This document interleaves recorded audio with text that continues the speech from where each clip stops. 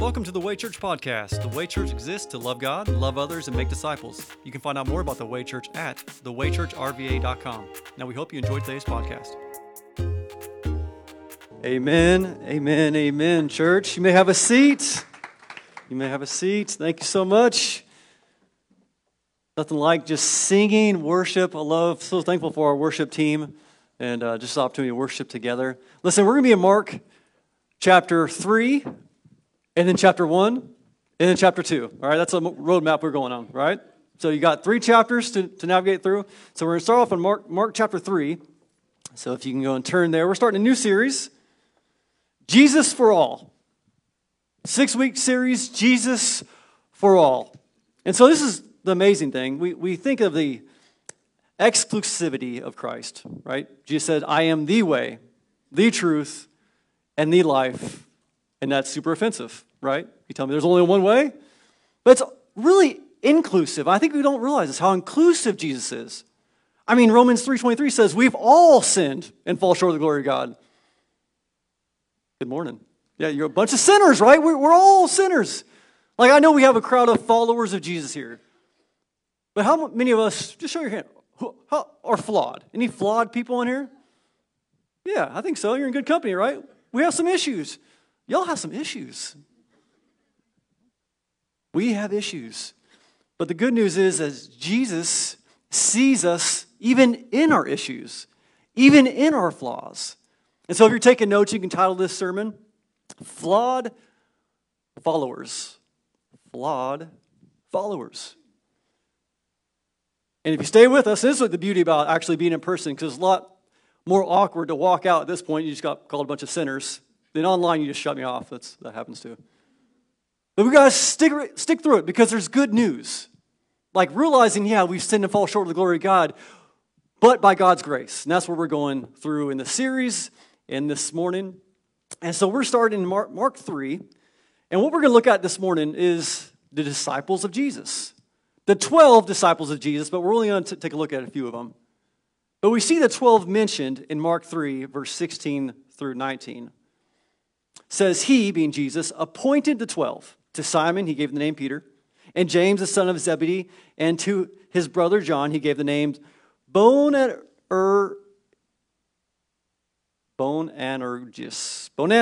Well, I've been practicing all morning. I'm telling you. I knew I was going to butcher it. It's said all kinds of different ways. Here, hey, listen to this. Write this down. This is going to be important. Most important thing you're here all morning. This is a Bible study tip, okay? When you have to read things out loud and hard names come up, because they're going to as you go through the Bible, say it with confidence, because no one else knows anyway. That's free.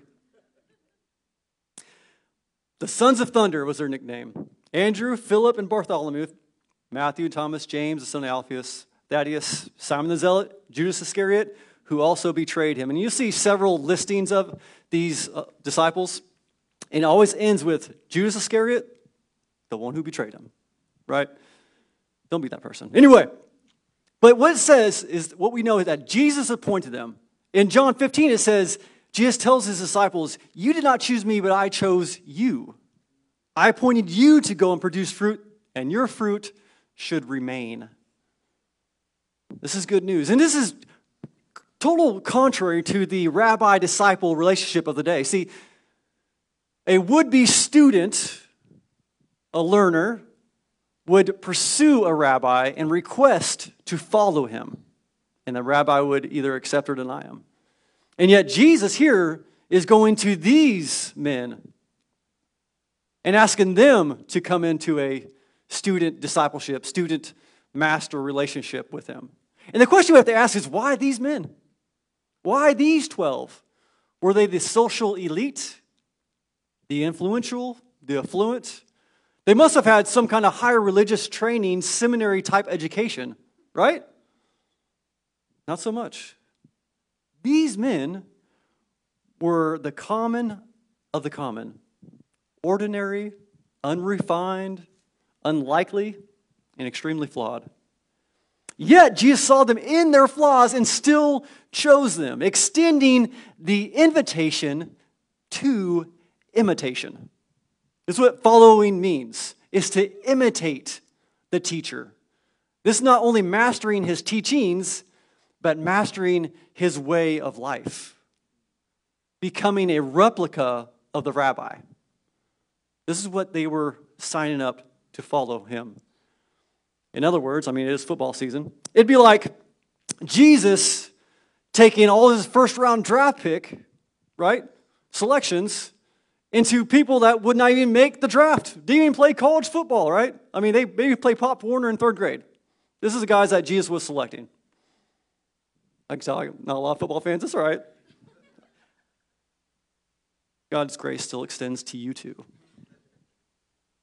But go back to Mark chapter 1, and we're starting verse 16, and we're going to take a look at just a few of these followers of Jesus that he chose to become his followers. Mark 1:16 says, as he, and Jesus, passed along the Sea of Galilee, he saw Simon and Andrew, Simon's brother, casting a net into the sea, for they were fishermen. Follow me, Jesus told them, and I will make you fish for people. Notice it says, immediately they left their nets and followed him. Going on a little farther, he saw James, the son of Zebedee, and his brother John in a boat, putting their nets in order.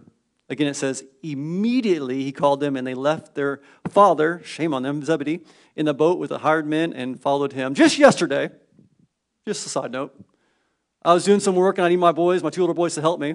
So they came over to help me, and then they saw their friend that needed a little bit of help, so they ran across, and they never came back. And so I'm here all alone. I had to go. So I felt like Zebedee a little bit. Anyway, too much information. The point is, accepting Jesus' follow me invitation means a separation from your old way of life into following Jesus into a new way of life. These fishermen, along with all the other would-be disciples, did not make the religious cut of the day to be selected to follow a rabbi. Yet Jesus, the rabbi of all rabbis, chose them to follow him in this deeper relationship. And they knew what it meant. They knew that following Jesus meant forgoing all financial and familial stability to follow Jesus. Yet they immediately followed him because they knew that Jesus was worth the risk. And this runs completely contrary to a lot of modern day Christianity. Meaning, following Jesus as long as we can have stability, success, and a whole lot of stuff. Which is interesting because this is the exact problem that the rich man had in Mark 10. But the rich man that comes to Jesus and asks to follow Jesus, by all accounts, was a religiously good man. By today's standards, may it be like he went to church every Sunday. Could you believe he even served in Way Kids? Crazy. He read his Bible every day. He gave 10% and even gave an additional to the Annie Armstrong, Lottie Moon mission offerings. It's amazing. This guy was a religious elite. And yet it says, when Jesus looked at him, it says Jesus loved him and said, you lack one thing. Go sell all you have and give to the poor, and you will have treasure in heaven. Then come follow me. It says the man was dismayed by this demand, and he went away grieving because he had many possessions. And I feel like it's a choice that a lot of people make today. And where we land today, we want our stuff more than we want Jesus. We see similar accounts of this throughout the Gospels when people are pressed between following Jesus and following their personal pleasures, ultimately choosing themselves over the Savior. In John 6, Jesus essentially says to this group of would-be disciples, eat my flesh and drink my blood. Not exactly a church growth strategy, right? To which in John 6:60, it says, therefore, many of his disciples, when they heard this, said, this teaching is hard. Who can accept it? And then in John 6:6, funny what God does with numbers. It says, from that moment, many of his disciples turned back and no longer accompanied him. This is not the 12. He had many other followers that were following him, but they wanted the fame more than him and faith that comes with that.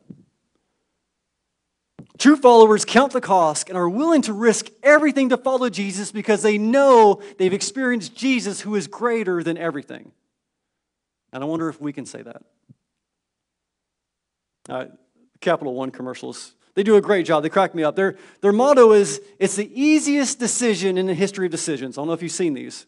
My personal favorite, you got this group of middle-aged adult men trying to play baseball, right? Baseball league. It's the bottom of the ninth, 4-4. They need a pinch hitter. So he's looking across the bench, the coach, the manager, and see all these middle-aged guys, and then Derek Jeter, right? Easiest decision in the history of decisions. I tell you, when you've come to know who Jesus is and what he's done and what it means to follow him in the life that we have in Jesus, the easiest decision in the history of decisions. That's what we see these fishermen. Turn with me now to Mark chapter 2, verse 13, and we'll see from the ordinary fisherman to the outcast tax collector, Jesus' invitation still goes out. Mark 2, verse 13. It says, Jesus went out again beside the sea. The whole crowd was coming to him, and he was teaching them. Then, passing by, he saw Levi, who we also know as Matthew, the son of Alphaeus, sitting at the tax office. And he said to him, "Follow me." And he got up and followed him. That immediate response once again. It is important for us to know that the tax collectors of the day weren't the most popular people. They did not win popularity contests. They were not voted, most likely to be awesome. You know what I'm saying? They just didn't like them. They were hated, they were despised, and completely rejected by their own people. Because what they were doing is they were essentially siding with the enemy, being the Roman authority, for their own personal financial pursuits and selfish gain, at the expense of their own people. So they were not popular. They were despised. They had a reputation of being extremely shady, untrustworthy. See, they would overtax their own people so they can take some for themselves and then give the rest to the Romans. Completely untrustworthy. Yet, knowing this, Jesus essentially says, in my words, despite your flaws, you'll make a great disciple. Follow me. Let that sink in for a minute. Like these guys were considered the sinners of sinners. He says, yeah, I know that. You're going to be awesome, right? Perfect candidate to follow me. And like the fishermen, we see a separation from Matthew's old way of life into following Jesus into a new way of life. Not only does Jesus call the unlikely and the outcast, but also those who would be in opposition to one another. We saw in the listing in Mark 3, Simon, not Peter, but Simon, who's listed as the zealot. This is interesting because we got Matthew, the tax collector, and Simon the zealot in the same group. These guys were on completely two opposite ends of the political spectrum. You got Matthew siding with the Roman government for personal gain, and we have Simon the zealot, who is a part of this uprising, essentially, this militia-type movement to overthrow the Roman government. Now, how can these two people both be invited to follow Jesus and follow him? I mean, in today's terms, it would have been like even donkeys and elephants can have unity. You guys following that? You guys go there? Okay. The point is, when both these men experienced Jesus, they laid down their differences because it's Jesus who unifies, not their political stances. Not anything else. It was Jesus. And so all these people from different backgrounds, baggages, preferences, opinions, passions, laid them all down and made Jesus the focus. How can we have church unity? Because Jesus is the unifying factor. That's what we see here. Jesus is the why behind the one-day reality of Revelation 7. That one day, before the throne of God and before the Lamb, there will be a people from every tribe, nation, tongue represented. How can we have that kind of unity? Because of Jesus. And here's the crazy thing. We actually can have that unity right now. Isn't that wild? But we have to submit to Jesus as Lord and then hold our preferences and opinions pretty lightly. I know it's offensive to a lot of people. It's all right. We'll be all right. The point that we're seeing here is following Jesus, flaws and all, means a complete separation from your old way of life into a new way of life. Jesus is the one that transforms. Let me ask you this. When you're excited about something, do you not share it? It's okay. You can talk. It's just fine. Yeah, of course you do. Most of the time, unless it's, you don't want anyone else to know. But we share it.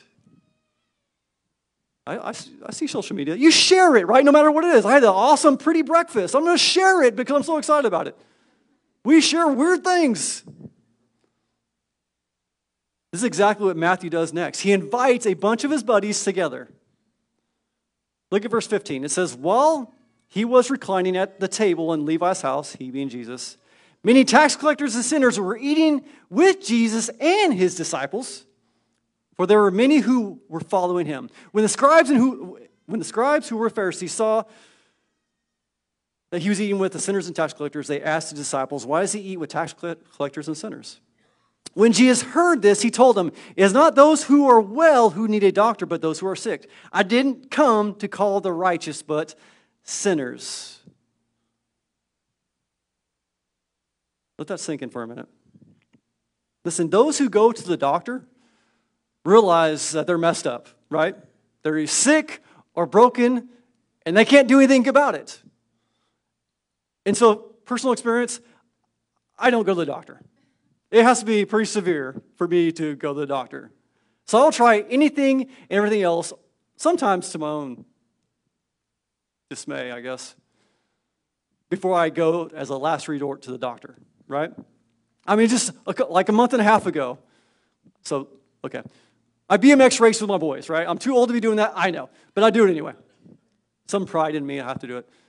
I had a pretty good little nasty crash, and I got this little scrape on my elbow. It's not so much a little scrape. And so my wonderful wife was saying, you need to go and get stitches. No, not doing it. So it hurt pretty bad. So finally the next day, I'm like, all right, I'll go get checked out. Maybe something's wrong. Well, it's too late to get stitches because the healing process already started. Anyway, too much information, but I'm going somewhere with this. So my reluctancy to go to the doctor and do what needed to be done caused me an extra few weeks of pain and frustration allowing this thing to try to heal, versus if I would have got stitches that same day, it would have healed 3 times as fast, been completely done. But my own pridefulness, stubbornness, shocking, right, prevented me from humbling myself and going to the doctor, really realizing my need for his assistance.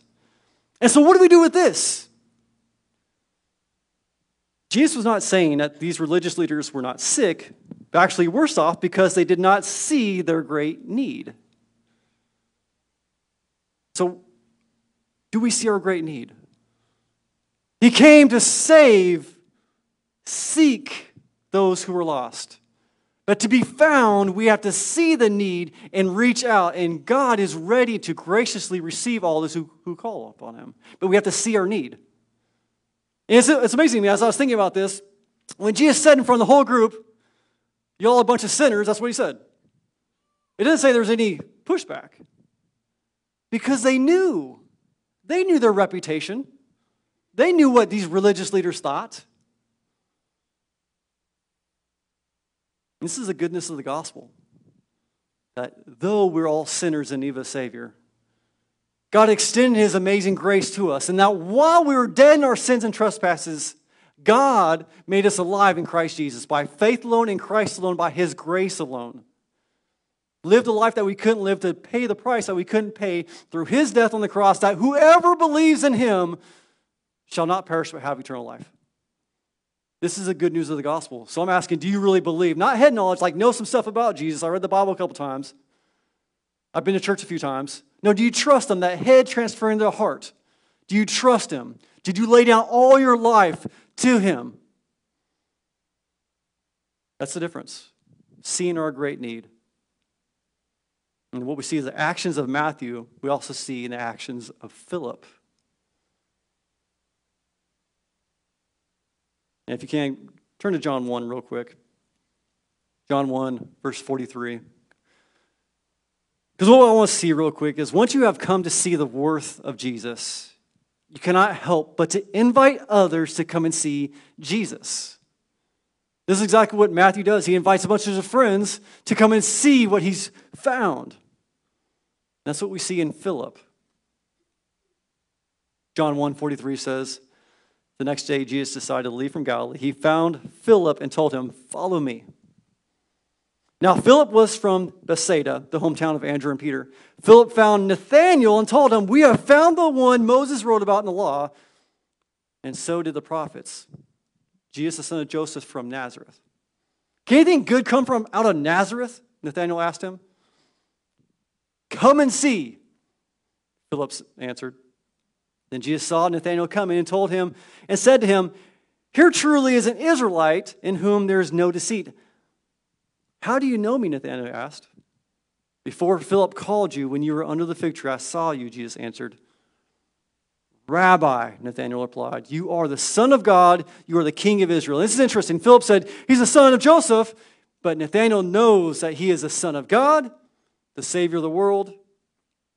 And it's so interesting to see Philip's urging of Nathanael to come and see comes from Philip's joy in what he has found in Jesus. Again, we share what we care about. Football season again. I know we have no football fans. I'm standing alone, but I'm going to hopefully convince you. Monday morning after Sunday, what are we all talking about? Those who like football. Football. Yeah. Football. We share about what we care. It's just true. What we care about comes out. And so we see with Philip, he comes and urges Nathanael. And Nathanael, notice that he came while doubting. You got doubts? Consider and look into Jesus. He came with his doubts and then ended up concluding for himself that Jesus was the Messiah, was the Christ, was the Savior of the world. He didn't take Philip's word for it. Don't take my word for it. You come to Jesus with your doubts and you investigate. Several years ago, I wasn't going to share this, but I got the microphone, so I'm going to do it. Several years ago, we went to I won't say it because we're online, so an Islamic state, a country, a Muslim country. Visiting some house churches and one church planter there, and got to hear several testimonies. And one testimony was really striking because as a kid, he was raised up in an Islamic school system, and they were just trained that how Christianity was wrong and how Islam is right, and Jesus was, in their view, just a prophet and nothing more. And he just felt off. It didn't make sense. And so he explored for himself the Bible and the claims of Christianity versus the claims of Islam. And through his own study, and obviously the working of the Holy Spirit, he came to conclude that Christianity was true. On his own. Came searching and found the one true Jesus. And now as a follower of Jesus in extremely hard territory. Come with your doubts. And there's the most important question that every one of us does have to answer. See, Jesus asked his disciples, "Who do you say the Son of Man is?" Essentially, who do you say I am? They start off with, well, some say, this person, that's Elijah, one of the prophets. He says, okay, who do you say that I am? And of course, Peter, one that speaks first, speaks loudest. He says, "You are the Messiah, the Son of the living God." He's either that or he's not. That's the question you have to answer. I quote this a lot because it's one of my favorite quotes. C.S. Lewis. He says, "I'm trying to prevent anyone from saying the really foolish thing that people often say about him, being Jesus. I'm ready to accept Jesus as a great moral teacher, but don't accept his claim to be God. That is one thing we must not say. A man who is merely a man and said the sort of things that Jesus said would not be a moral teacher. He would be either a lunatic on the level of the man who says he's a poached egg, or else he would be the devil of hell. You must make your choice. Either this man was and is the Son of God, or else a madman or something worse. You can shut him up as a fool, you can spit at him and kill him as a demon, or you can fall at his feet and call him Lord and God. But let's not come with any patronizing nonsense about him being a great human teacher. He has not left this as an option. He has not intended to. You have to make your choice.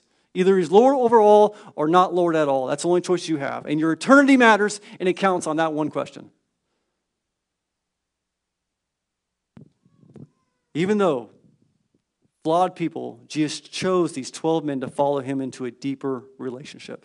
And here's the crazy thing. You would think that once they started following Jesus, these men would now be great men, fearless, bold men of faith, because here they were, stood face to face with Jesus, heard with their own ears his words, experienced all the experiences right in front of their eyes. You would think these men would be bold and fearless. Not so much. Isn't this incredible? These followers had faith, yet still had flaws. And this is where I want us to have some patience with ourselves. This sanctification process means God is making you more and more like him.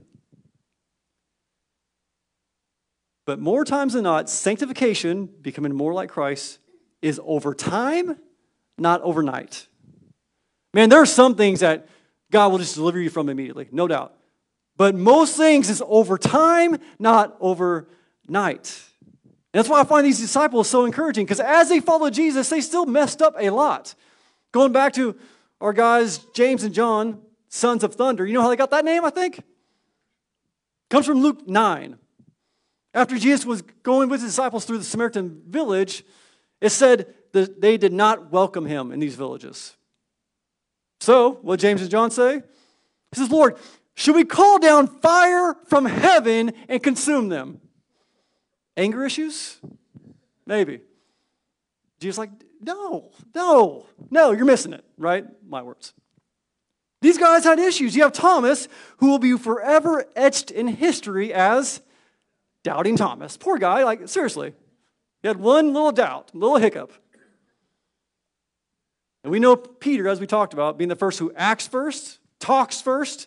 I've heard him called the disciple with a foot-shaped mouth. I can resonate with that. This guy goes from walking on water, remember this, to drowning, right? He came focusing on Jesus, walking on water, but those waves that start coming, had doubts, sink. He reached up, saved me, Jesus pulled him back up, right? This guy made the bold confession that, yes, you are the Christ and Messiah. Jesus said, on this rock I will build my church. On this confession, through you, Peter, I will build my church. And Jesus goes on and tells his disciples that, I will be betrayed, I will be handed over, I will be crucified, but I'll come back. And Peter says, no, he rebukes Jesus. What? He rebukes Jesus. And so he goes from this high to Jesus saying, get behind me, Satan. Well, that's a gut check, right?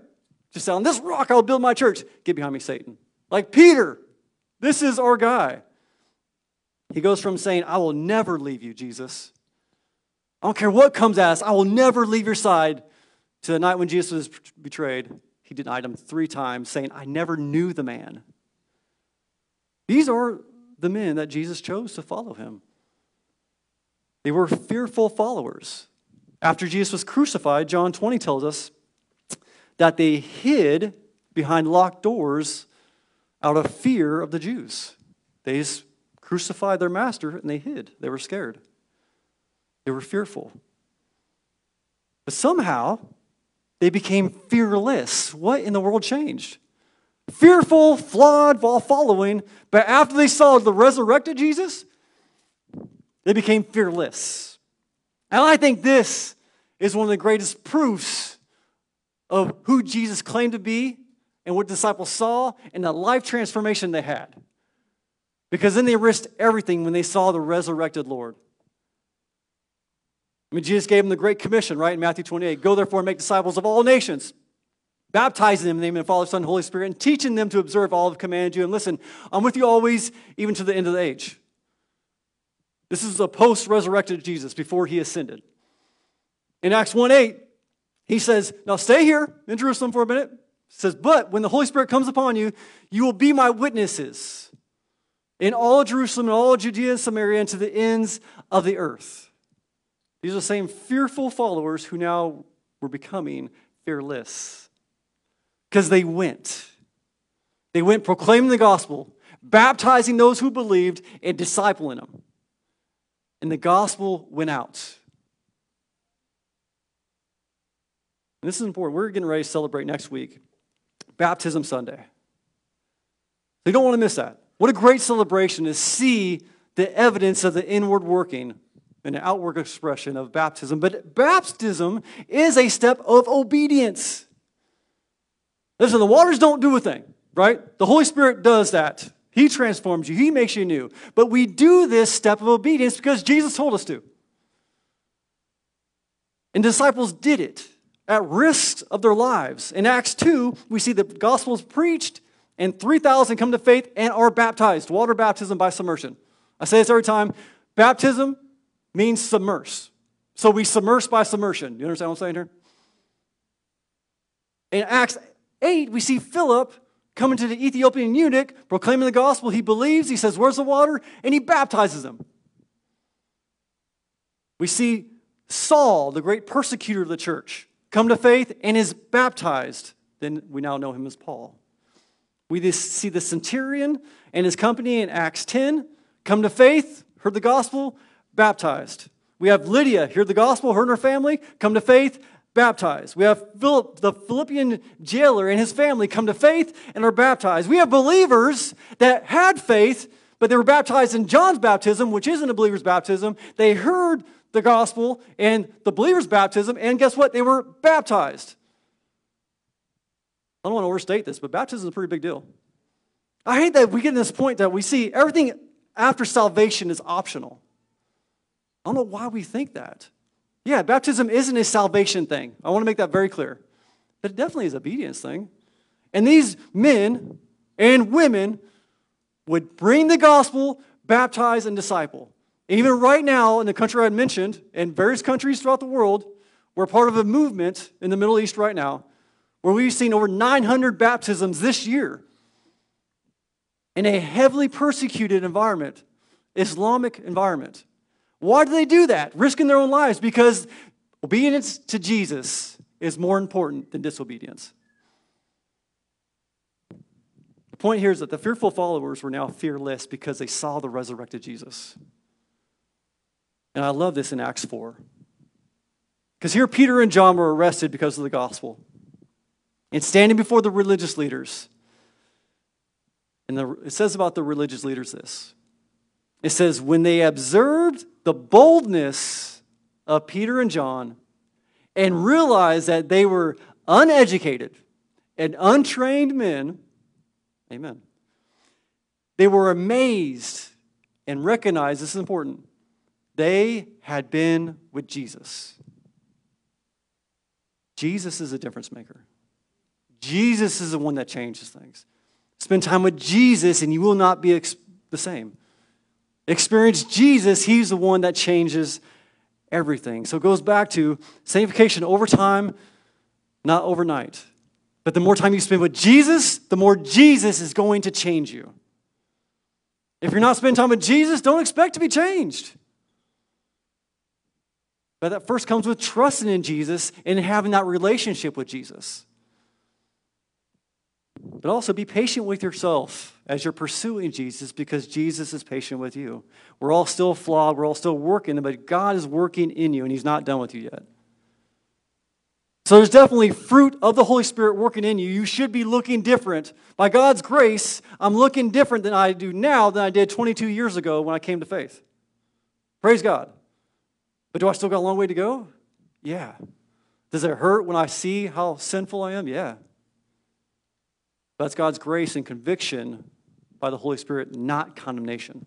There is now no condemnation for those who are in Christ Jesus. I also want to touch on one more thing. And in this list of disciples, it comes to the last one, Judas. The disciple that wasn't a disciple. I just think here that Judas is a good representation for what Jesus refers to as an unpardonable, unforgivable sin. And we talked through this a couple of years ago. What is that? The sin of rejecting the Holy Spirit's affirmation that Jesus is the Messiah, the Savior of the world. It's rejecting that. So as long as you remain in that rejection of Jesus, you remain in your sin. And when you die in your rejection of Jesus, you die in your sin, unforgiven. And this should break our hearts. This should break our heart for community and to the ends of the earth that there's millions of people, billions of people who are rejecting Jesus and are stuck in their sin, and eternity's coming. And there's no forgiveness outside of Jesus.